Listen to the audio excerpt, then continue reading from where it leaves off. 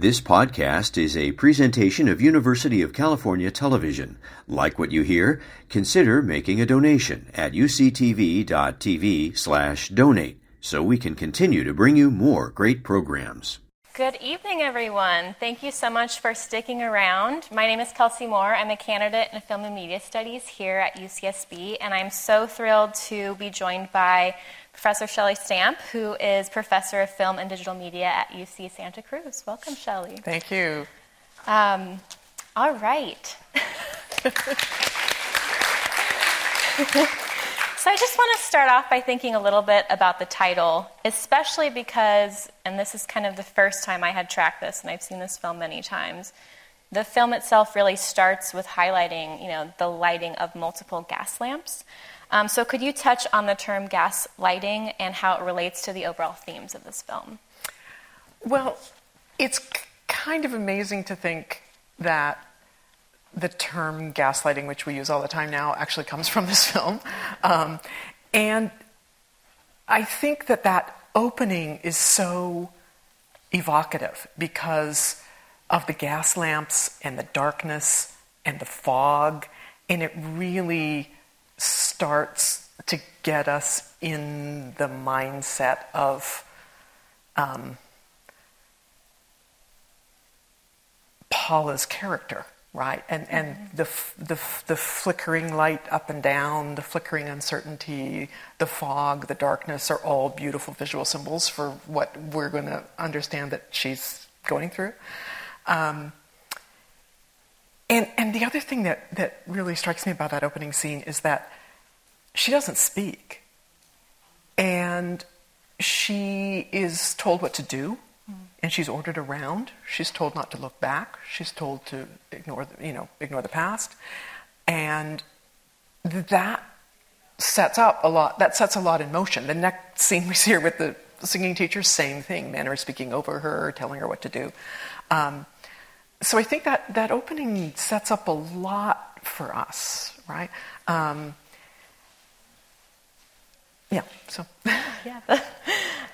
So though this narrative is set in late 19th century London, Gaslight is actually MGM's 1944 adaptation of Patrick Hamilton's 1938 play, and it's also a remake of Thurl Dickinson's 1940 British film of the same name.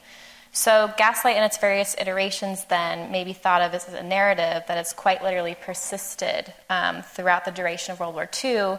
And I bring this up because sort of thinking about these films as war films has been a running theme that we've had in the Carsey-Wolf Center's big screen series. So could you speak a little bit about how this film fits into the broader repertoire of the time, and how might we think of Gaslight as a war film? Yeah, I think that's a really fascinating question, because I think there are, as you say, it's not set in the U.S., let alone during the Second World War, but I think there's a lot that we can think about the context of this. So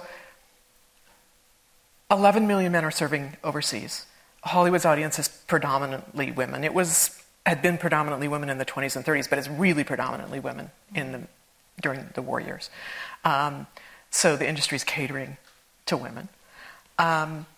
It is a period, at least on the West Coast, of prescribed blackouts. So the darkness and the black would be familiar, at least to folks living on the West Coast. And of particular interest to me is the fact that it's released in 1944, which is a key year for film noir, right? See if I can get this right. Phantom Lady, Laura, Double Indemnity, Scarlet Street, Woman in the Window, all released in 1944 and sort of setting the key films of noir, right? Setting the template for noir, many of which feature female protagonists. And so I think there's not only a kind of connection to the wartime context. For me, there's a really interesting connection to noir and the links between the kind of Gothic melodrama where we think of female audiences and noir where we don't necessarily think of female audiences. But again, the audience is predominantly female in 1944. The audiences that would have seen those early noirs also saw Gaslight and were also predominantly female, right? And I think that there's aspects of the story of Gaslight that are would have been familiar to wartime audiences and would have resonated with noir. So sort of wartime situations would have to do with the kind of family disruption that the story reveals, right? Male family members who are unexpectedly violent, right? And then there's real connections, I think, to noir in terms of the way the film emphasizes past trauma, the way the darkness and angularity of the visual style, the way that the film emphasizes kind of extreme psychological states, anxiety, neurosis, panic, paranoia, all, familiar from noir. But I think there's an interesting reversal. If you think of this film, Double Indemnity, a really interesting reversal, right, in terms of a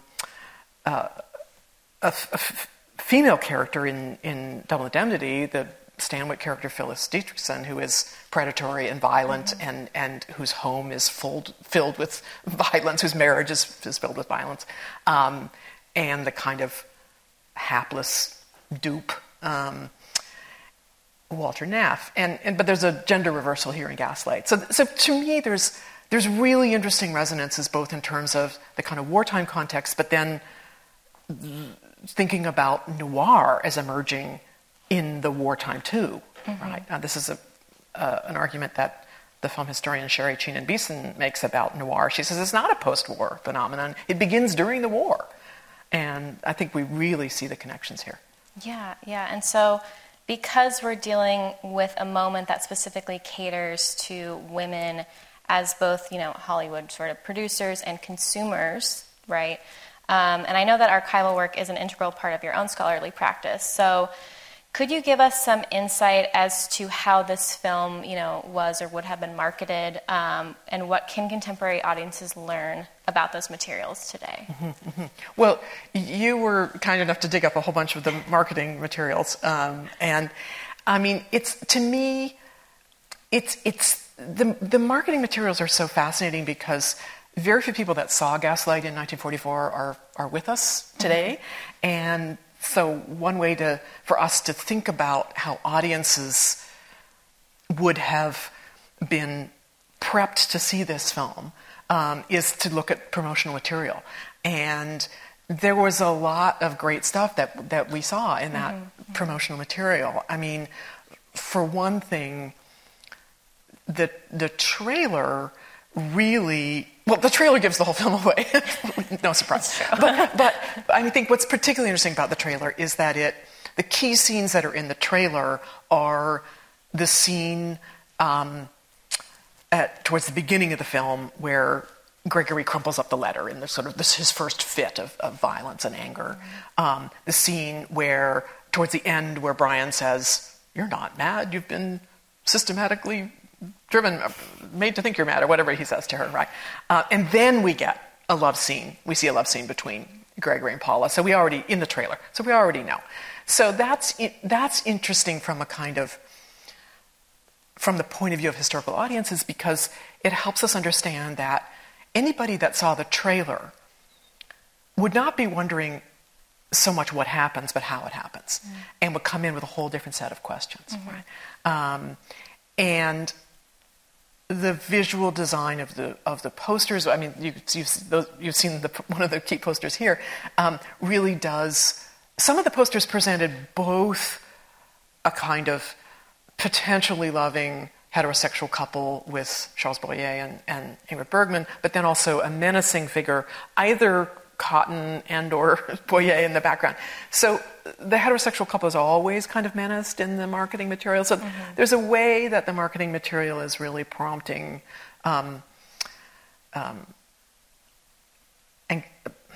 anxiety about heterosexual couples and a scrutiny of heterosexual love and romance as false, as having an undercurrent of danger and violence. It's right there in the marketing material. Yeah. And then the other weird thing that you found that I don't even know what to do with is that there's always a tie-in campaign, and there's a tie-in campaign suggested in Showman's Trade Review with gas utilities, and I don't know how you'd actually make that work, but Yeah, I guess that gets us back to this idea of Gaslight as a wartime film in a way, right? Yeah. Like trying to show, because part of that advertisement was appealing to women about all the things they could have through these utilities in their post-war home. Yeah. So that was really fascinating to me. I think the other point that was really interesting is the way that the materials sort of, they either present, this melodrama or this thriller, right? And sometimes those words are put together in these different posters and these lobby cards, etc. So when we think about this relationship between melodrama and thrill, is this what really kind of situates this film in this Gothic romance genre? And for those who aren't familiar, could you just provide some brief context as to what we mean by that? Yes, and I would preface that by saying, too, that all the noir titles I just mentioned, all the 44 noir titles and into 45 and 46. Of course, film noir is not a term that's used in the 40s. It comes much later. And so the marketing and reviews of the titles we now think of as noir are also doing the same thing. They call them crime melodramas. They call them crime thrillers. They call them melodramatic. The same language, right? And so again, there's this bridge, I think, between the Gothic melodrama and what we think of now as noir. It wasn't as... I think we tend to maybe think of those two things as quite separate now, and we tend to assign a gendered audience to them in a way that I don't think is accurate for the 40s, right? We think of Gothic melodrama as a woman, part of the woman's picture, and noir as a guy genre, and I don't think that's really true. Not a genre, cycle. But so Gothic melodrama predates film, of course, long tradition in literature, but in the 40s, it's a very rich strain of the woman's picture, right? This subset of the woman's picture where there is a kind of menace in the home, particularly a menace in a heterosexual marriage, and the home is not a safe place. The home is a dangerous place. And so if we think about Rebecca of 1940 or Suspicion of 41, and then this Gaslight comes in 44, and then Enchanted Cottage in 45. Sorry, Wrong Number isn't a film until 48, but it's a very well-known radio play that's redone and rebroadcast throughout 43 is when it's first broadcast at 44. So that would have been in the air. I can't help, of course, but think of Shadow of a Doubt as well. It's not exactly a Gothic melodrama, but it's another example of a film where a male family member, in that case Uncle Charlie, is dangerous and violent and menacing, and the home isn't a safe space at all. And so Gaslight is part of that real flowering of the Gothic melodrama in the 40s. And interestingly, this particular version has many contrasts from its predecessors, and these differences include its opening. So in Dickinson's version, we watch the aunt's murder occur on screen, and we only turn to her niece as she makes her later return to Thornton Square, which we do have here, but much later. In Cukor's film, we don't see the death of her aunt. Instead, we remain outside and we watch her departure from the house as though we're one of those kind of neighborhood onlookers. And then we also see the house as gaslights for the first time, as we chatted about at the beginning. Could you speak a little bit about this opening and how it sets up the film's relationship to notions of presence, absence, and especially spectatorship? Because we're always, there's this, theme of watching throughout the whole film. Yeah, absolutely. I mean, I think it really, like, just building on what I was saying before about how it introduces this idea of Paula being spoken over and spoken to and not having her own voice or her own thoughts. I think it also prompts in us a kind of curiosity, right? What has happened in that house? Why shouldn't she look back? What is there that she shouldn't remember, right? And so it's setting up, there's an interesting contrast, I think, between this kind of mute, controlled woman on screen and an audience that is really prompted to immediately to ask questions. And then, as we were saying, if they've seen the trailer, then they have even more questions, right? Not less, but more probably if they've seen the trailer. So I think it's very interesting. So we're almost prompted to meddle and question what's in the house, right? So we also see these kind of meddlesome components in a character like Miss Thwaites, especially when we compare her to the other female characters. We have the housemaids Elizabeth and Nancy.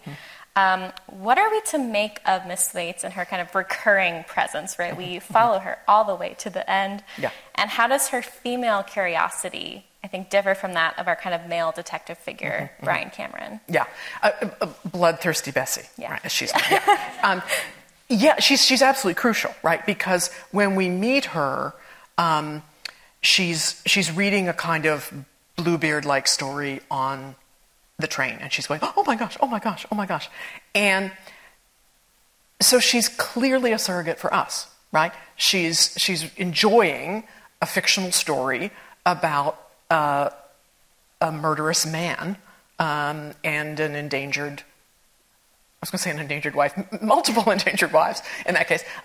And so she's very clearly a surrogate for us, right? She's sort of made fun of, Bloodthirsty Bessie, and she's this meddlesome neighbor, but she's clearly a surrogate for us in her curiosity and her love of bloodthirsty murder mystery tales, right? And then I think Elizabeth and Nancy are also a kind of surrogates for us too. They're suspicious of what's going on in the house. Nancy more so than Elizabeth, but even Elizabeth says to Nancy early on, he keeps telling her she's sick, but I'm not sure she is. And then Nancy really pushes. Like, she says, why can't we go up there? What's upstairs? She doesn't look sick to me. And so those three women, I think, are very clear on-screen surrogates for audience members, female audience members in particular, right, who bring a kind of curiosity to this story. And I think it's really important that those three diegetic surrogates really appear and start questioning things long before Brian shows up, right? And so that curiosity is really important, and I think it's an interesting balance with Paula, because as much as we are invited to empathize with Paula and to share her experience in many, many ways, right? We are also invited to recognize that kind of curiosity and love of murder mysteries that these other women have. So it's really interesting. Yeah.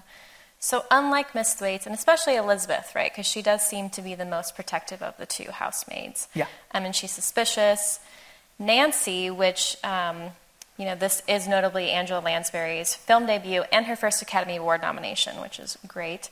But she's predominantly defined by her promiscuous ways. And so why do you think the film provides us with these, key yet contrasting female archetypes? Like, what are the different functions of having this kind of promiscuous curiosity? It's interesting because if you're thinking about Miss Thwaite and then Nancy, neither of them are particularly likable, right? I mean, as we talked about, Miss Thwaite, she sort of meddles. She steals the strawberry. I heard everybody respond to that. Like, she's really crossing. That's stealing of the strawberry really crosses a line, and it's a sign for us that it's a little much. What she's pushing a little too much, and she's intruding her hand in the story. She's intruding a little too much. So she's not particularly likable. And Nancy again has a kind of sexual promiscuity and not just that, but the kind of open flirtation with Gregory that is that the film, I think, is judging, right? Asking us to judge in a negative way. And so they're not entirely sympathetic characters, but I still think they're important as these kind of diegetic surrogates and kind of anchors for us as people who suspect that something's wrong, right? They can't quite put their finger on it, but they suspect that something's wrong, and that's an important anchor for us. And I would even add Lady Dalroy, is that her name? Even she suspects a little something to the point where she's willing to sit Brian next to Paula at the dinner. She wants to know who this Mr. Anton is. She's curious too, right? So lots of the female character, all the other female characters really are curious in a kind of curious, almost concerned, right? And we come to see that as a good thing. And Nancy's flirtatious demeanor ultimately reveals yet another facet of Gregory's manipulations, right? Because there's clearly some attraction, flirtation going on between the two. Can you speak a little bit about Gregory's character and his strategic reliance on varying modes of affection? How does his duplicity compare to other sort of husband figures, from these other Gothic romances or noir films that you've mentioned? Well, I mean, part of me wants to say they're all of a piece. They're all so awful. But what's interesting about this one, I think, is that we're really, the audience is really invited to scrutinize him from the beginning. We're never really duped by him, right? Like that opening, the scene when she leaves her singing lesson and we understand them to be a couple and they kiss and. That's all framed, with that kind of metal fence behind them that casts this web of shadows, spider-like web of shadows onto them. And then when she leaves and we see him at the end, he's shot through that fence, so he's literally imprisoned. So, and she says, "I don't know you." So from the beginning, right, we're encouraged to scrutinize his affection, right?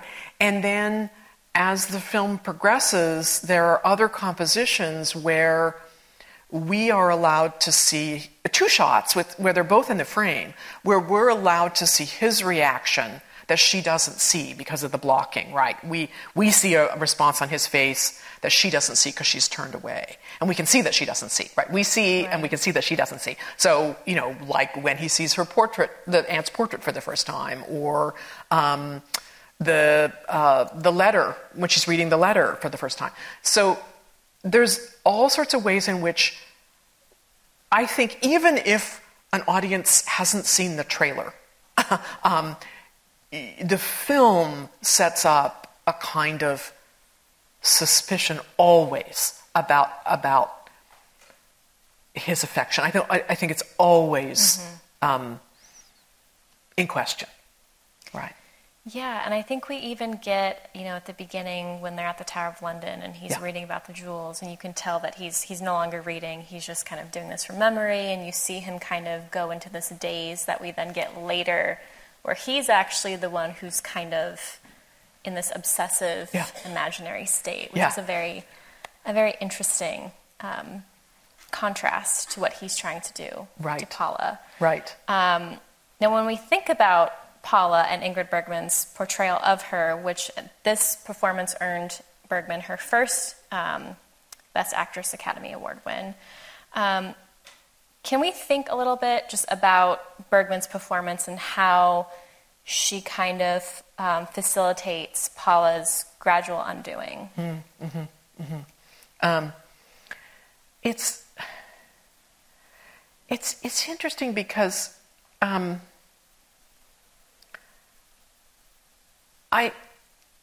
am always unsure in that final scene, and there's lots to say about the final scene, but I'm always unsure in the final scene whether the character is performing madness or whether the character has descended into madness. And that, I think, is a testament to Bergman's performance, right? Because there's been this kind of gradual unraveling and a descent that Bergman has so carefully kind of laid out for us. And then by the end, the levels of that she brings to that moment when we're not really sure where she is on that spectrum is, I think, just absolutely amazing. Right? And I think too that I mean, the other thing that I think is is interesting, and maybe this isn't quite about performance, but so many women's pictures, so many Gothic melodramas are about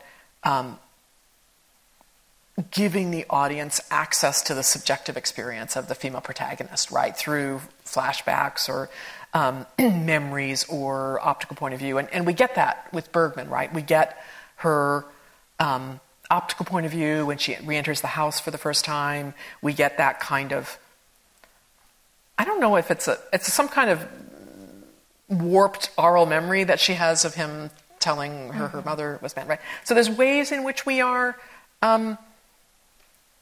in her mind, and other points when we're very clearly not, where we're watching her, right? And that's again, that plays into, I think, that sort of curiosity that we were talking about before, and the way that we're not only are we scrutinizing Gregory, I think we're also scrutinizing her. How far has she? Is his campaign? Is his gaslighting campaign winning? And I think that Bergman's performance is so subtle in keeping us unsure of where she is. Yeah, I think, and this gets us to what Diane Waldman and others have discussed about the kind of central component of the Gothic romance, which is this ambiguity, or Waldman calls it hesitation, particularly around the validation of the feminine experience. So are there other ways that you think the film plays with that, with Paula's subjectivity, as well as the viewers? We have, many different visual and oral elements at work here. And I also think the house is a character in itself, and we could consider claustrophobia as this sort of, subjective undoing for the viewer. Yeah, and I think that there's the film really plays with giving us providing information and withholding information. So there's some things that I think we understand to be real, like the noises from above and the gaslight flickering. There's other things that are left unexplained for a long time, like the disappearing cameo and the disappearing watch and the misplaced picture from the wall. That information is withheld from us. So there is a real uncertainty on our part, I think, about exactly what is going on and whether or not she has done those things or not, right? Until I think that changes with the letter. When he tells her that there was no letter, right? Because we've seen the letter. And when he tells her there's no letter and then goes on to tell her that her mother was mad, I think that's a breaking point in terms of our understanding of what's going on. Yeah. Yeah, I think it's so interesting that when we get to the attic scene, right, it's really up to us and her to decide whether she can decipher between all that happened or did not happen, as Gregory tells her, right? And so I wonder do you think that particular scene provides us with anything that the previous moment where she really, she unleashes and she's like screaming for Elizabeth and she really kind of feels like she's going mad, are those two scenes different, or do you see them as a continuation of the character? That's a great question. I think I want to say that they're different, because I think that the moment when she's screaming for Elizabeth at the top of the stairs is kind of her lowest point. She's completely out of control. But there is a sense in that attic scene, she and Brian have put things together. She is asserting a kind of control. Again, like I was saying a minute ago, it's not entirely clear. There's a little bit of uncertainty, I think, on our part about, is she feigning madness or is she just playing into him? But I think there's enough of a sense that she has she has reasserted some sort of control. Might not have a full grasp on reality, but has reasserted some sort of control. And we come to understand, as you said a minute ago, that it's actually him who is mentally ill, not her. So I think there is a real difference between that moment of screaming at the top of the stairs and the final confrontation. Yeah, do you think that there are key differences too between, because we watch some things happen and we hear about some things, right? So you're never sure, like you said, what she's doing or what she's not doing. And that's something that really relies on how the film plays with time. And so do you find that the film uses time and space differently if we do think of the house as its own character? Because a lot of it has to do with memory and, forgetting the past, but also looking towards the future, as Gregory said, like making the house something, that's worth their newfound future together.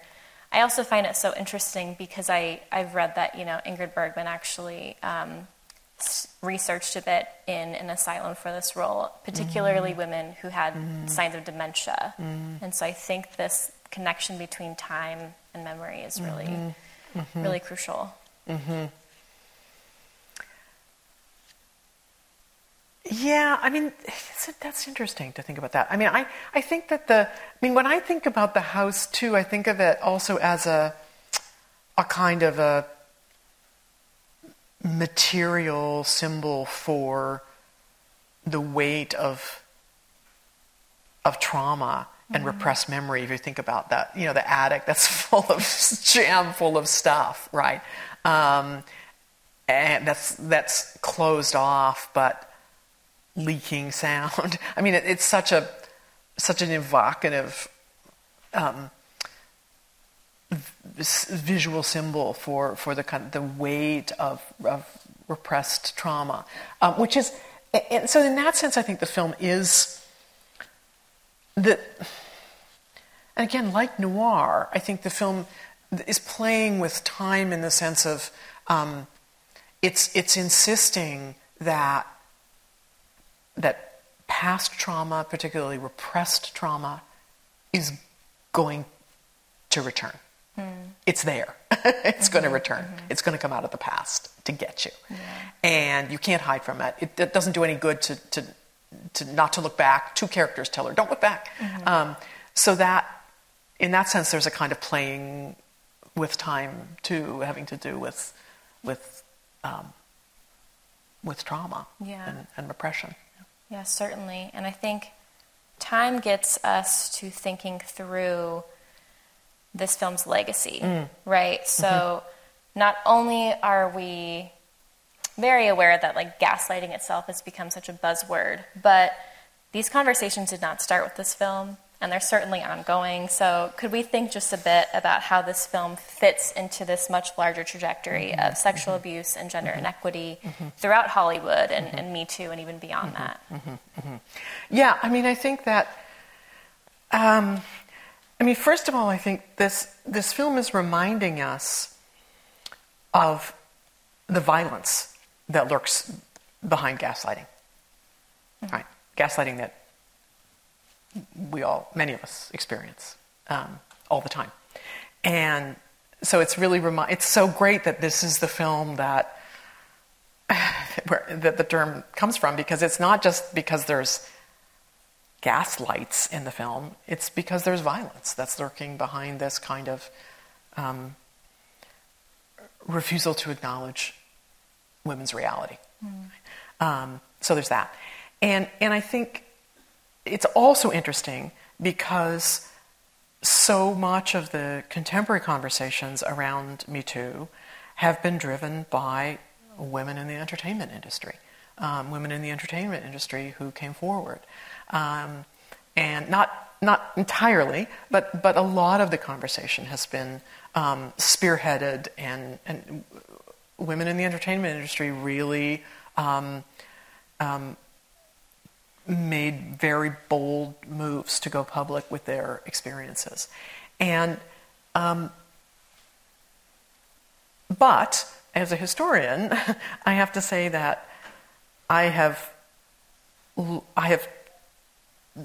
done a fair amount of research on early Hollywood, and the earliest instance I found of a quote-unquote casting couch story, fears about the casting couch, is 1913.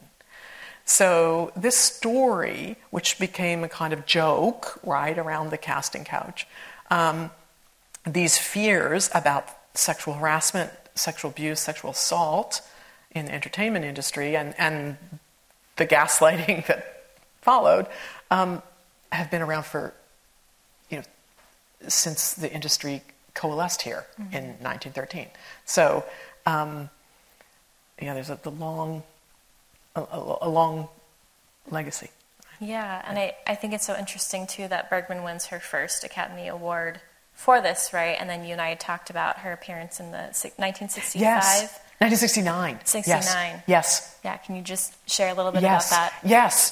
Thank you for reminding me about that. Yes, so Academy Award ceremony in 1969, Bergman and 4 other actresses present the Academy Award for, I believe it's Best Director. And let me see if I can get this right. It's Rosalind Russell, Bergman, Diane Carroll, Jane Fonda, and Natalie Wood, I think. That's who it is, right? And they're jointly, the 5 different generations of actresses are presenting the award for Best Director, and they don't read the script. They they say these films do not have adequate roles for women. There are not female characters for us to play, and that's 1969. That's 1969. That's a long time ago, right? So they're not talking about sexual harassment, sexual abuse, sexual assault, but they're talking about the other piece of this, right, which is creative control in Hollywood and the continuing fight for roles for women, right? And the 1940s was an extraordinary time for roles for women and films driven by female characters. Right, and we clearly don't, we really don't get that appearance, right, at the Oscars without this film. So yeah. That's really great. Right, That's exactly, really great. exactly. I think the fact that Rosalind Russell and Bergman are part of that group of 5, that multi-generational group of 5, tells you a lot. Great. Thank you so much. Thanks for sticking with us. You've been listening to a podcast by University of California Television. For more information about this program or UCTV, visit us online at uctv.tv